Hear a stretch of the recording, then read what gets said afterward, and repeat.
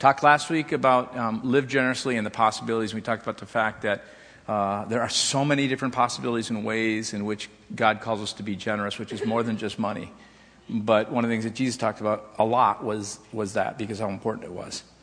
So I'm just going to ask you, just with me, if you would, just to bow your head and just pray and say in your hearts, Jesus, we invite you to speak to our hearts.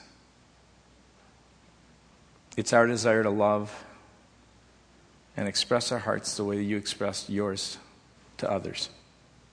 Speak to us, I pray, in Christ's name. Amen. There's a business consultant, his name, and author. His name is Stephen Covey. Many of you have heard of Stephen Covey, some of the books he's written, Effective Habits, Highly Effective Habits and things. And he makes a statement. He says, the way we see things is the source of the way we think and the way we act. So the way we perceive, our perspective has an influence on the way that we think, and our perspective then determines so often our practice, what we do. Does that make sense?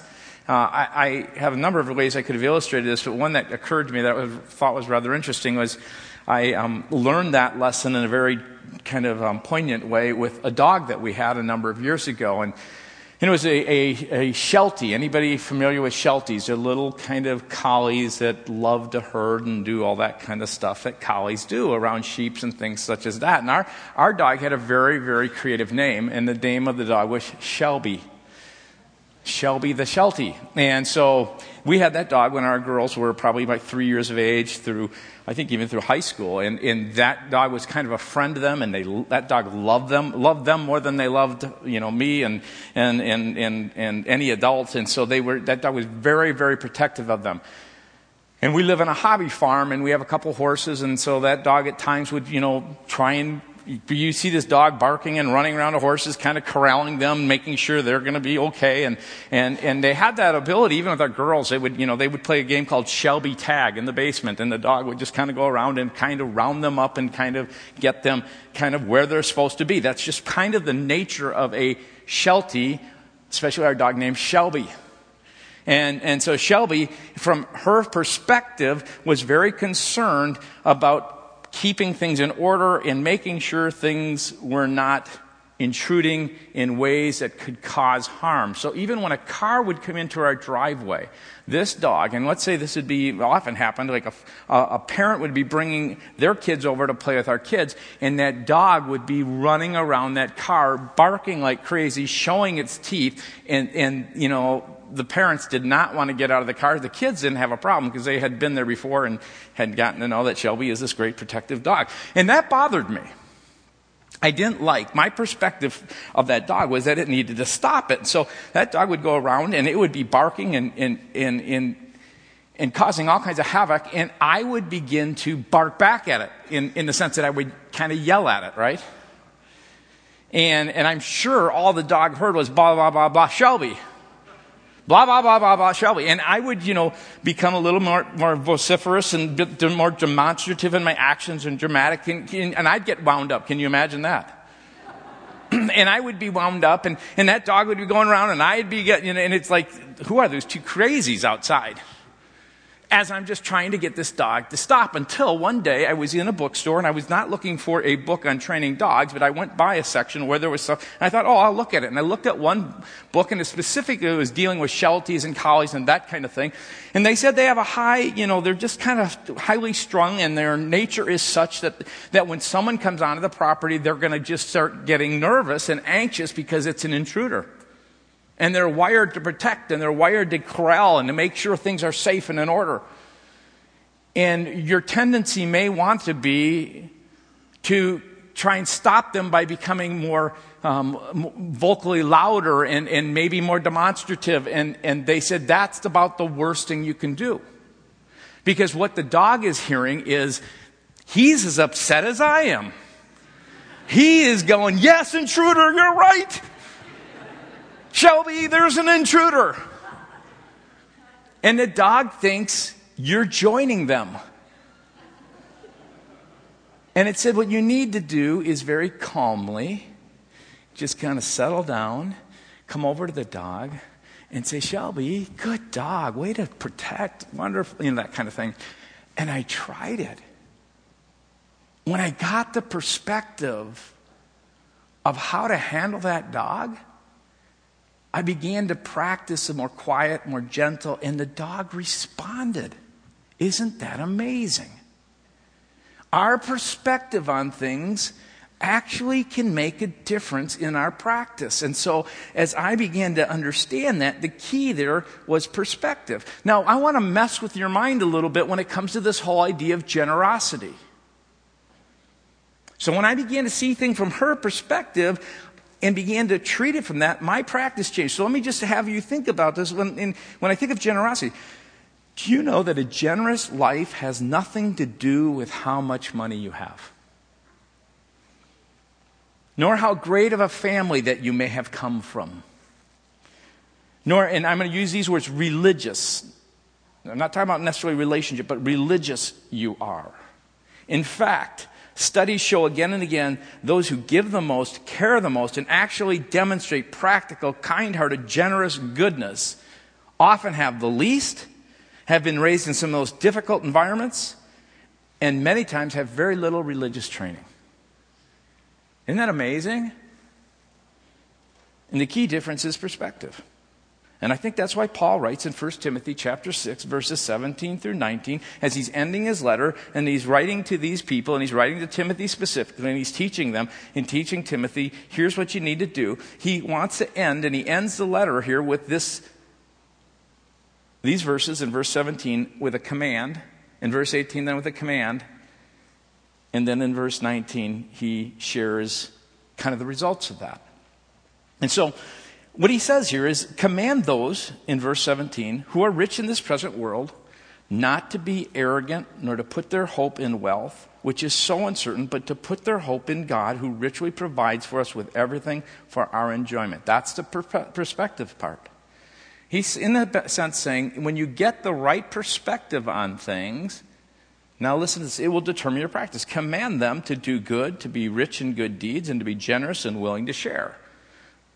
So we're going to look at the perspective and what perspective we should have, because if the perspective is right, there may be then an act of faith, an obedient, courageous step of faith that says, I can step out and I will begin to be generous and good and kind in the same way that God has been to me. And then he ends it with this promise. He says, in this way, here's the promise, they will lay up treasures for themselves as a firm foundation for the coming age. And then I like this, so that they may take hold of the life that is truly life. It's kind of just saying, you know what? God intended you to live not only for the life in the age to come, but in this very process, if you begin to understand these two commands, and you begin to understand this perspective that has an ability to influence your practice, you're going to really begin to experience life. You're going to know what it means to be connected to God in a very, very meaningful way. And so what I want us to do is to first look at these two commands. And the first one is basically in verse 17. He basically is saying, here's the perspective you should have. You should focus on God. That's where your hope should be. And the second thing in verse 18 is then, as a result of the focus on God, if you have the right focus on God, that perspective will respond in such a way that you will begin to practice freely giving your life to others. So Paul is basically saying, get your perspective right and you will live right. What you see determines what you do and what you'll be. Faith should result in works. The right faith in the right thing. So as you look at that, the first command, just look at that in verse 17, he basically says, command those who are rich in the present world. And he uses that line twice for both groups. So just remember here, he's commanding those who are rich in the present world. And you might be going, well, who's rich here? I mean, what scale are we using? And Paul's very interesting on that, because if you just go back a few verses in verse 6 and 8 of chapter 6, he kind of gives you an idea of what that rich in this present world consists of. The Living Bible says it this way. Verse 6 of chapter 6, do you want to truly be rich? You already are if you are happy and good. So there you go, right there. If you really want to be rich, if you're happy and you're doing well and good in that sense. And he says, after all, here he kind of explains it, we didn't bring any money with us when we came into the world. So the richness here is not so much about money, and we can't carry away a single penny when we die. Verse 8, so we should be well satisfied without money if we have enough food and clothing. So to be rich in the present world, when he begins this whole thing, he's commanding us to have a right perspective. He begins by getting our perspective on the fact of what we have. And he says, really, your perspective, if you are in a right relationship and your perspective on God is right, your focus on who God really is right.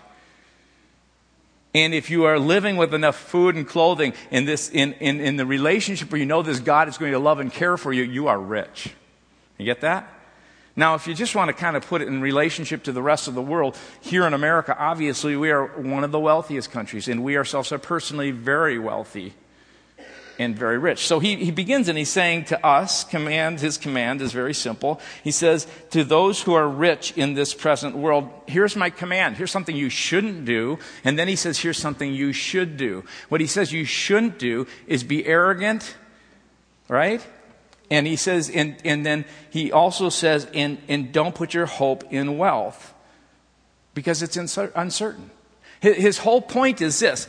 You have an opportunity to actually put the word hope is just confident expectation of what's going to come. You can put your confident expectation in life on God and all who God is, or you can actually put your expectation on your wealth. And you got to draw that wealth back. Wealth, he says, is arrogance. And what does he mean by arrogance and putting your hope in wealth? Arrogance is this. The arrogant sense is you are really, if you're not putting it on God, you're putting it on yourself. Because the wealth is what you have through your abilities, your time, maybe what you've been given is that which you've created. It's yours. And so he's basically saying, here's something, if you live with this perspective, you live with the perspective that it's about you and it's about what you have, you're living in an arrogant way. You're living in such a way that you, in a sense, believe that you're the one in control of the wealth. You're the one in control of creating it and making it all happen. You're the one who actually is building this storehouse. And yes, in a sense, you can be doing that. But what he's saying is it's a bad hope. Because you don't have enough. You're limited, you're finite, you don't have the ability to understand. You may think you're pretty good at understanding the fluctuations within our market and our economy, but even the wisest PhDs don't have an idea often what's going on there. You may think you know the best investment. You may think you know good choices. And here's the biggest part of it. You may think you'll continue to be healthy the next day, but you have no idea whether you will. So really, in a sense, whenever you're putting your hope, your confident expectation on you and your wealth, you're putting your whole expectation on lack. And when instead of seeing your life through the surplus or through God, you're seeing your life through your own lack, even though you may have a lot. And it will always impact the way that you live. It'll impact what you do. And so his point is, in contrast to that, don't do it that way, but do it this way. Command those who are rich in this present world to put their confident expectation and hope in God, who richly provides us with everything for our enjoyment. Place your focus on him. Put your hope in there, because this is unstable, and God is always able to be counted on. It's really that simple, until you begin to kind of break it down a little bit further. And what I mean by that is you need to really look at who God is. If you have a sense of who you are and your capabilities, now take a second and look at this command in this way. He's saying, put your hope on God. Your expectation that God loves you, he'll provide for you, and he deeply cares for you, that he will guide you, and that he will work with you. Now, he is not saying in any way here that you should be lazy and you should be passive. That's not at all what he's saying. He's basically saying, begin to view your life, your health, your decisions, all the things that you have in your life with God as being your partner. Okay? But you need to know who your partner is, right? If you're going to be investing, it's kind of good to know who that partner is. And so he says that's what you want to put your focus on. And so as I was thinking about this and thinking about the perspective, just imagine if you could get in your head on a daily basis, on a moment-by-moment basis, who really your partner God is in this life. He's given you gifts, he's given you abilities, he's given you all those things, and he wants you to do the best with them that you can. He loves the fact that you excel in that. He has no problem with the creation of wealth. He has no problem with any of these things that so often we think are bad. He says the love of money, it's putting yourself in this position that somehow that's going to keep you secure, somehow that's going to provide for you, somehow that's going to give you life. Because you really think about it, the things of life, the deepest desires in life, your sense of significance, your sense of purpose, your sense of what it means, people will say, money can't buy love, right? Well, it really can't. Some of those deepest needs, money doesn't provide for. So he says, you want to partner up with God. And if you could live with a sense of who God is, we are told again and again and again throughout the Bible some things about God. So I want to just enlarge your focus on who your partner is for a minute. Change your perspective. I could go through a bunch of these, but we're told again and again, the Lord is the maker of heaven and earth. When you begin to think about creators of wealth, like Steve Jobs or Warren Buffett or Lori Greiner or the Oprah Winfrey's or Mark Zuckerberg, they don't compare to the maker of the heaven and earth who creates all wealth. We're told in Psalm 115, may you be blessed by the Lord, the maker of heaven and earth. Psalm 121, these are just Psalms. My help comes from the Lord. He always had this perspective, the maker of heaven and earth. Psalm 124:8, our help is in the name of the Lord, the maker of heaven and earth. And many other places, the one who creates it all, the one who, all this stuff, the creator of all the wealth of the universe is our God. Last week, on Sunday, Grace was doing something, so I decided I'm going to watch Prime TV. I'm going to watch a movie, Interstellar, because those are not kind of the ones that she likes. But, it's one of these, I think it's a little sci-fi kind of thing. And what it is, anybody seen that movie? Well, it's this movie where they're living on Earth, and Earth is being depleted of its resources. We basically destroyed it, and gases are killing it, and they're doing all that they can to get a group of people off to find another place that's like Earth so that they can live. And I remember at one point in the movie, they're talking about all these different statistics as they're looking for a place for this new civilization, this new Earth to be. They almost say, I think at one point they said, as if someone created the Earth for life. And I'm going, well, yeah. And it reminded me of a guy named William Dembski. He used to be at Baylor, and he wrote a book called Intelligent Design, and there's all kinds of people and thoughts around this. But he basically was seeking to prove the creator through what is called a complex specific intelligence, using empirical data to bring it together to show you that, there had to be an intelligent designer. And he's got a book called Intelligent Design. And Dembski writes in it, when you contemplate the universe, now we're talking about the creator of heaven and earth. He's your partner, okay? Think about it. He's the maker of heaven and earth. He says, when you contemplate the universe, it's fair to say a maker of heaven and earth left nothing to chance. The slant of the earth, for example, tilted at the angle of 23 degrees produces our seasons. Scientists tell us that the earth had not been tilted exactly as it is. Vapors from the oceans would move both north and south, piling up continents of ice. If the moon were only 50,000 miles away from the earth instead of 200,000, the tides might be so enormous that all the continents would be submerged in water and all the mountains would be eroded. If the crust of the earth, catch this, had been only 10 feet thicker, right? There would be no oxygen, and without it, all animal life would die.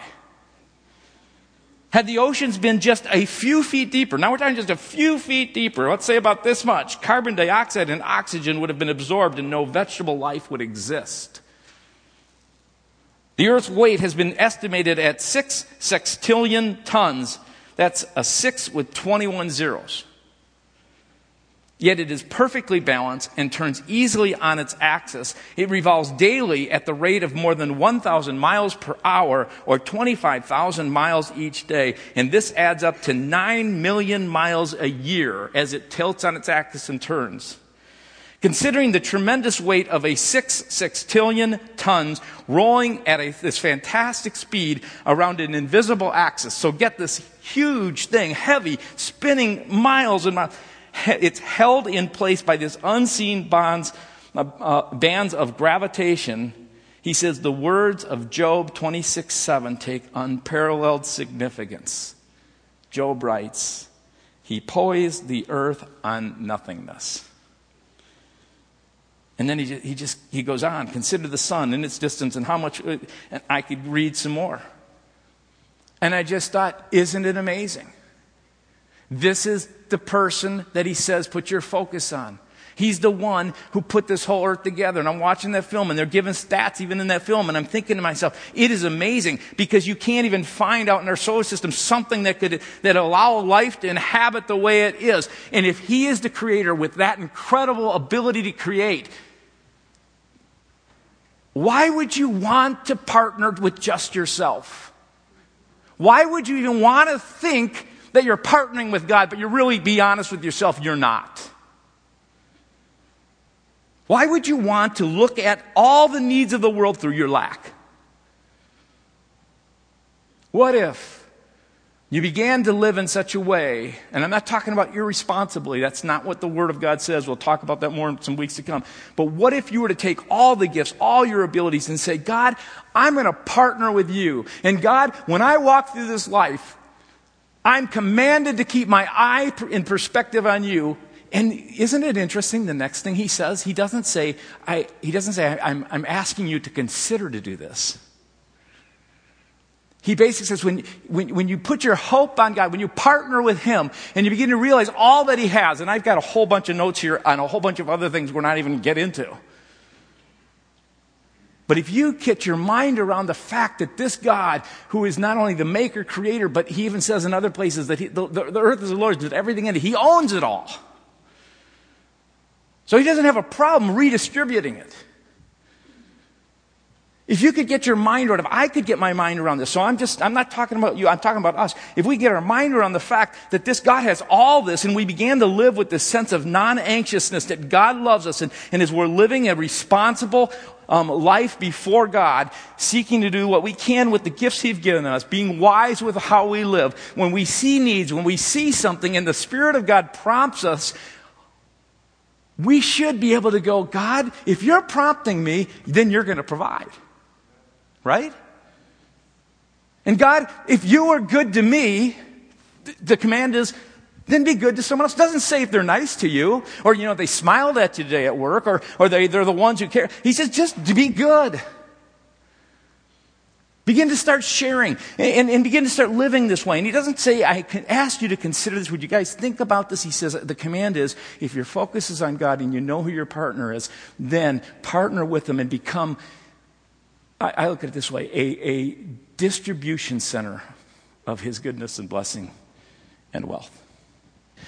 So when I was thinking about it, we're, as a church, a larger distribution center. But you know what? We're also individual local distribution centers of blessing. We are able to live where God calls us, where our feet walk, and where we move and where we are at. We have the ability to know this God as we keep our focus on this God who has all the supply, not looking through our lack, but looking at what he has. And when God prompts us or we see a need and we feel the sense that God is calling us to act into it, we have the ability to be local distribution centers of his goodness, of his generosity. I think that's how he created us. We get to be partners like that. I was thinking about this, and Mike, why don't you come up? Because you know what? I'm going to start getting into something else I shouldn't. I want Mike to share something because I think it's really, really important. It was really helpful for me. And that is when I began to understand this perspective, which I'm still seeking to live out. Paul says, I learned contentment. I learned this life. We're learning this life. Hopefully we're each taking a step further. Remember I said last week, the Grinch, where he said, I wasn't sure about the Grinch that starts out. His head wasn't screwed on right, and his shoes were maybe too tight. But when you consider it all, I think he says, I think it was that his heart was 2 sizes too small, right? And we've been talking about how do we just make our heart a little bigger, a little more generous. How do we begin to start seeing ourselves as a distribution center? I've asked Mike to share a thing called a generosity ladder because it kind of helps you, and I think it's real practical, to kind of say, where might I be in this thing? I'll let you do, Mike, because I'll start talking about your stuff. Sorry. Gotta love the passion there and the efficiency of that book, but we'll get to that in a minute. Kevin asked me to share about a thing called the generosity ladder, and you'll see the slide up there. We realize that's too small for you to read. We have handouts of that available at the table by the video at the end. If you would like to grab one of those, we will give you bigger pictures of those as I talk through. We reworked it. I just wanted to show it to you because I get it that it's not a ladder. That's not my fault. It doesn't look like a ladder. I didn't design it. I'm just reproducing something somebody else did. But Generous Church is a group that does this and sets us apart and says, how can we be generous as Christians? And so, because as you've heard Kevin talk about and throughout, maybe the Bible has over 2,000 verses on money and poverty. Kevin last week talked about 15% of the time Jesus preached, he was preaching about money. It's a big deal, generosity. And so all the Generous Church did is sat down and said, here's a generosity ladder that doesn't really look like a ladder, and you can look at it. So, as we get started, I just want to give you a couple cautions. One, the ladder doesn't have to be linear. Sometimes you can jump up, jump down. Sometimes you're at one point with one thing and another point at another thing. And you can be really generous with this, but not as generous with that. And it's easiest to understand in light of money, and that's the filter I'm going to use today. But you can do that with time and energy and passions, anything that we've talked about as well. And so this is a resource for you, hopefully. It's not meant to judge that, hey, I'm doing pretty well and, you're not as generous as I am or any of those kind of things, as well as the church. We're not evaluating your giving or any of those kind of things as much as we are saying, God calls us to be generous. What's the picture? And here's a picture of an illustration of how that might work in some self-evaluation piece. So if we can go to the first slide that we can actually read. So the first step on the ladder is non-generous. And basically, I can't be generous at this time. Now, some of us are non-generous because we weren't taught that. Some of us, this is the first time anybody has ever talked to us about being generous. It could be a new thing for us, never thought it was that important. Or I think a lot of people get stuck on, well, wait a minute, I did this all. I raised this money, I made this money, it was my energy and time. Why should I give that to somebody else? Or one of the things that sticks me every once in a while is the opportunity cost option of this. A couple of years ago, I have airline miles, and we flew in my sister-in-law for a family event, which was the right thing to do. She hadn't been here in a while. We had some available miles. Except what happens is once I use those miles, I don't have those miles to use for me anymore.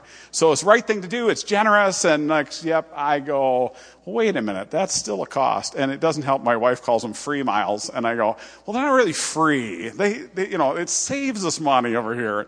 So sometimes that's where we get stuck in that non-generosity, just simply because of our perspectives and our backgrounds. And that slides right into the next slide, number 2, is self-promotional. How will this help me? The Bible has lots to say about that. And I give it to others to see so they can see what I did. Are they impressed? A couple of years ago when we were raising money for the parking lot, we broke down each spot into how much money per spot we had to pay. And there was plenty of joking about, well, if I give this or buy a spot, do I get to choose which one I have? Do I get to put my name on it? That's the kind of thing here. You'll notice new parking lot, no names, no signs, no reservations.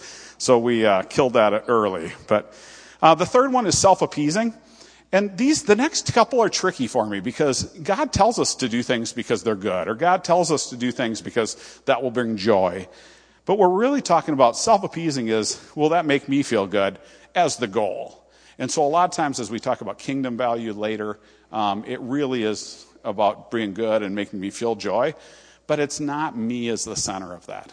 Because as soon as I give basically to make me feel joy or feel good, then it becomes me and not about God and following his generosity. And lots of us maybe are emotional in our response. There are lots of times at church we say, I think one of the best examples is Teen Challenge. They get up here, they tell some great stories, they're passionate, and emotionally, I just want to give to them. Well, yes, that's generosity, but is it generosity just because it makes you feel good about giving it, is the real question. It slides right into the next one, and I think these two are the easiest ones. Doing good. I will have to do good. So, yeah, I can do that because it's good. And March is food shelf month, food drive. And so I will go to the store and think, what's March is food shelf. That's a good thing for me to do. I should buy some food for that. Except the rest of the year I'm going, I'm not that good apparently, or it isn't a good thing to do in April because nobody's telling me, hey, you should do this in March. So, And then the next one is safe. I can give what I can.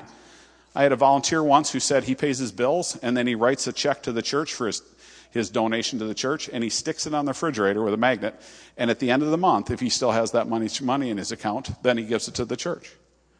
This is not that's a safe strategy for giving. Once I've taken care of all my needs, I'll see what's left. I'll give out of excess. And I think that's sometimes just as easy to do, if not easier, when you got lots of money, because the numbers are bigger. And so sometimes it's harder to give large, generous things because the numbers are bigger. So sometimes we give because it's safe. Number 6 is the percentage, is really my tithe. Historically, a tithe means 10%. It's the idea of God wants us to give our first fruits. It was an agricultural community that the Bible was written to. And so it's the first fruits or the best animal, the best of what you've made. Give that first 10% to church. And so as much as I'm a fan of tithing, I think it makes a commitment. It sometimes continues to become kind of a transactional. I check it off my list rather than a transformational giving. Because I think God talks about tithe in that that's a minimum goal for us to get and maintain that. And then if we use that excuse for, I tithed, so the rest is mine. I think there's a challenge there that I would like to encourage you to think through. The next one, sacrificial. Basically, the attitude there is to sacrifice is gain. For those who weren't here last week, we had an interview with Phil Linskog, who's one of our youth pastors. He gave his cousin a kidney. There's nothing not sacrificial about that. Now, Phil can feel good about that, or he's doing a good thing. But at some level, it's Phil coming and saying, I'm giving you my kidney because I can. And, not because it might feel good. It didn't feel good to him at the time, I'm sure. But now it feels good. And so you can deal with that. And basically, when you look at sacrificial, the verse I love is Mark 10:45, and then this is the New Living. For even I, the Son of Man, came here not to be served, but to serve others, and to give my life as a ransom for many. And we start to see that sacrificial giving of Jesus dying and God sending his Son to die for us, that we can model, and that moves it away from what I'm doing with my money and generosity and time, and to what God is calling me to do.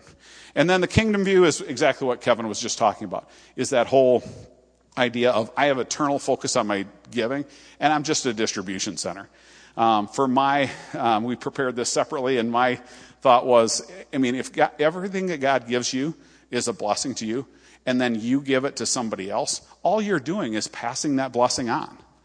And so you'll hear us say as a staff a lot, the end of the year, likely we'll stand up here, our end of the budget year is in June, we'll stand up here and say, hey, we're a little behind in our budget. Hopefully we're a lot ahead in our budget. That would be great. But assuming we're a little behind in our budget, we will say, but we want you to give what God is leading you to give in response to how he has blessed you. And that is really that kingdom view and that driving force that says, I'm going to give because it's all God's, and I understand that, and it's not about me, where those first steps of that generosity ladder are really about, it's about me, and what can I slice off of me to give to somebody else as kind of a sacrifice or a blessing or whatever, versus a kingdom view or sacrificial giving and what that is. And so Kevin talks about big hearts, and that's kind of what we're talking about here. And basically our mission is to take the next step to know, follow, and become like Jesus. And that's all we're asking is, are you taking that next step with your generosity? We do have some resources. We don't want you to just walk away thinking, I should do some of this. One thing that's brand new from Thrivent Financial is your new money mindset. It just is about the mentality of giving and money and how do you see that. Thrivent was generous. We have a coupon for a discounted price of $5. The first service I said it was $5 off, and I was corrected. It's $5 plus shipping handling. But these are available at the table as well. We'd love for you to pick one of those up. Thanks. Well, we've tried to get a lot in this service with all the communion and everything, and we're over. I'm going to kind of beg your graciousness, because I would love for you to just kind of let God speak to you about, where am I in this whole thing? What does my heart look like? And also just to listen to this beautiful song.